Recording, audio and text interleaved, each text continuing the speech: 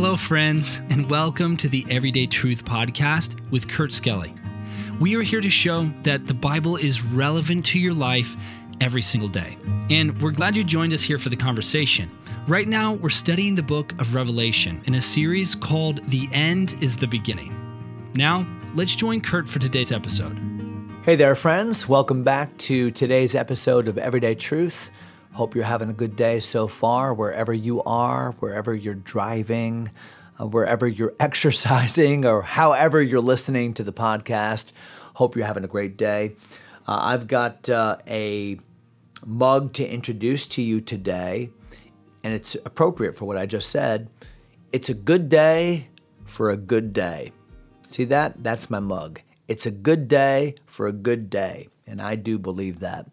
Hey, I don't believe necessarily in the power of positive thinking. Like, hey, just think and things will go well. But I do believe in the power of a good attitude. And your attitude in life does determine your altitude.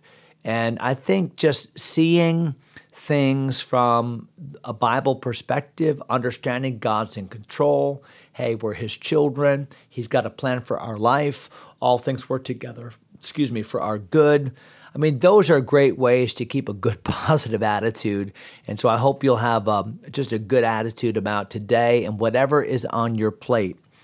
Well, immediately on our plate is Revelation chapter 13, and we find ourselves in verse number 11. So would you take a moment, if you can, and get there? Revelation chapter 13 and verse 11. And let me continue to talk about these personages in the end times. So we've talked about Satan, who has been expelled from heaven along with the demons, who is taking out great wrath upon planet Earth. We see a little bit of his plan in that he's empowering a very popular world leader. Sometimes we call him the Antichrist. In the Bible, he's called the son of perdition, the little horn of the book of Daniel, this king, this imposter, this one that in many respects is kind of the replacement of Christ. You see how the devil's the great counterfeit, the great imitator. So it's almost as if the devil says, I'm like God the Father, and the Antichrist, he's like my Messiah, and I empower him, and he operates as my physical entity on earth. And then we have a third. See, just as God has a trinity, so the devil has a trinity. And now we'll see the third part of that demonic trinity, if you will. So we talked about the devil and the Antichrist, but now notice the third part of that trinity here in verse number 11. So Revelation chapter 13 and verse number 11, and I beheld another beast. And the term another in the Greek language means another of the same kind. So there is a word that also means another of a different kind. But another here means another beast, another of the same kind. Like I'd say, oh, there's a dog. Oh, there's another dog. So I'm saying another of the same kind. So there's another beast, the Bible says, coming up out of the earth. So he's arising now in significance and power. And he had two horns like a lamb, and he spake as a dragon. So, wow, what symbolism? Two horns. Well, we know what horns are in the Bible. Horns are symbols of power. Lamb in the Bible would have significance in religion. So a lamb was the animal of sacrifice, the animal of identification with a god. But also a lamb would signify innocence, not domestication, not power, not carnivorous. So power, horns, a lamb, religion, docile.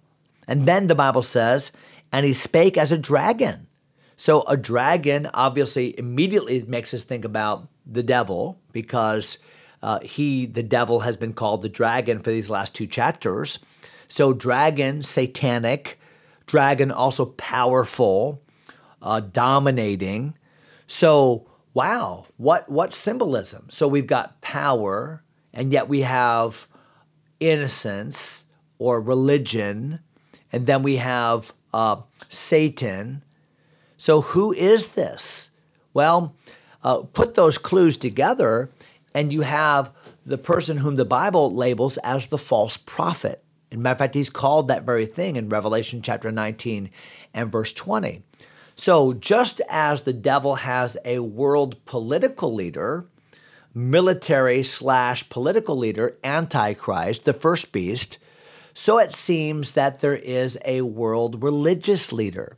So it's as if the world is under one economic system, under one military rule, but also the world is under one religion, who is led by this religious figure, a lamb, who has great religious power, the horns, but who is ultimately empowered by and representative of Satan, whom the world is now worshiping.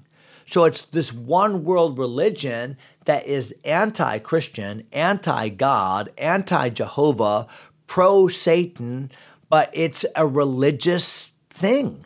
The false prophet or the second beast, who is there to point to Antichrist, who is there to fertilize the worship of Satan. Look at verse number 12, some descriptions about this beast.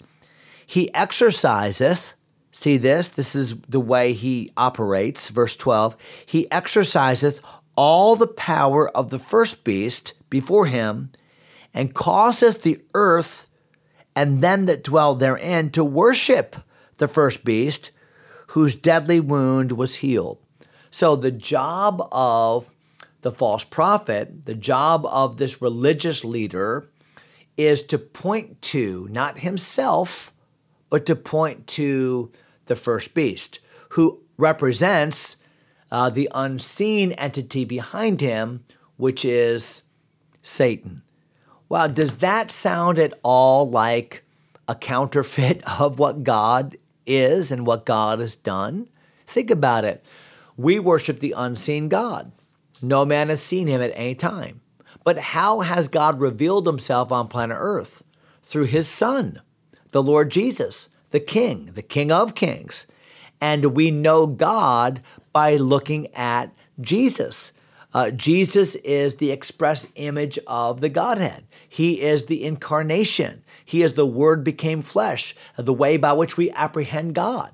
So we see Satan does the same thing in the Antichrist. Then who is the Holy Spirit? The Holy Spirit is the one that points to the worship of Jesus, points to he shall not glorify himself, he shall glorify me. He'll point to me. He'll bring all things I say into remembrance. So the devil he's the great imitator. That's why Paul told the Corinthians, and no marvel. For Satan himself is transformed as an angel of light. He is the great counterfeiter. He's the one that wants to make people believe I am God. That's what he's always wanted. So here we see the great counterfeit being foisted upon the earth. Satan, the Antichrist, and the false prophet. Now, verse number 12 again. So he's causing them to worship the first beast, whose deadly wound was healed. So even what happened to the Antichrist, it looked like he died and then was resurrected. What does that make you think of? Well, of course, that's the story of Jesus. That's the glory of the gospel. That's the essence of the validation of all that Jesus is. So the devil is just counterfeiting all of it. It's a counterfeit God. It's a counterfeit Christ. It's a counterfeit Holy Spirit. It's a counterfeit gospel message. And the whole world is believing this. Now, obviously, those that know Christ, those who have accepted the Lamb slain, those whose names are written in the book of life, they are against this. But they're being hunted down like animals by the Antichrist and the powers that be. Now, look at verse number 13. And he, so this is further information about the false prophet, he doeth great wonders.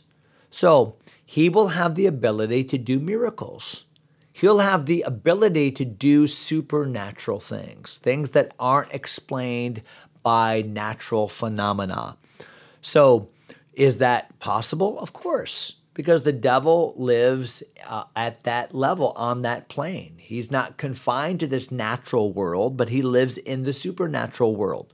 So, for instance, Moses, when he confronted Pharaoh back in the book of Exodus, remember when he did those miracles in front of Pharaoh? The cast your rod down, it became a snake. Remember Jannes and Jambres, the magicians of Pharaoh? They were able to replicate the miracles. Why? Because the devil has supernatural ability.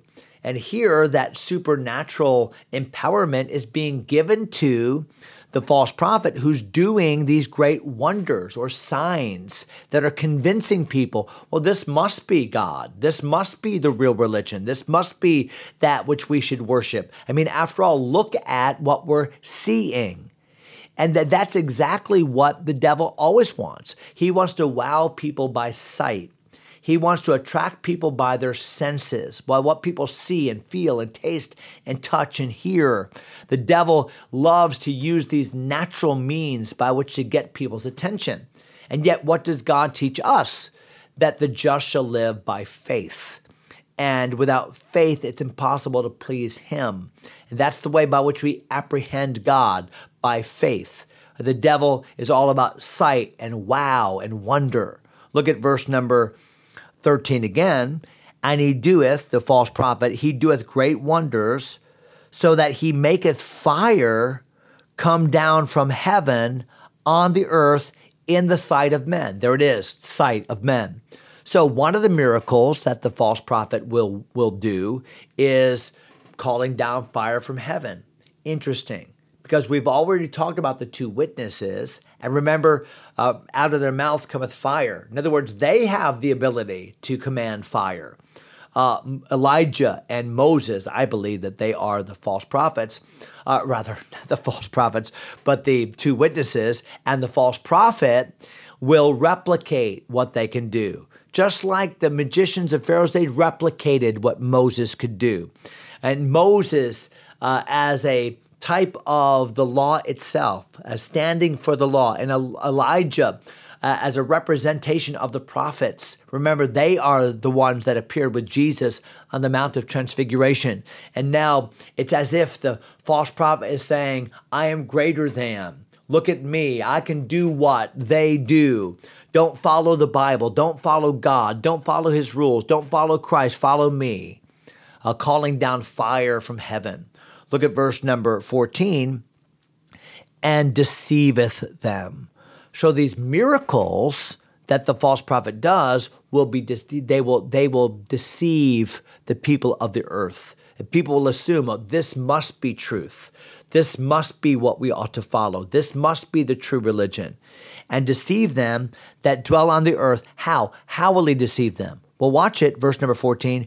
By the means of those miracles, which he hath power to do in the sight of the beast, saying to them that dwell on the earth, that they should make an image to the beast, which had the wound by the sword and did live.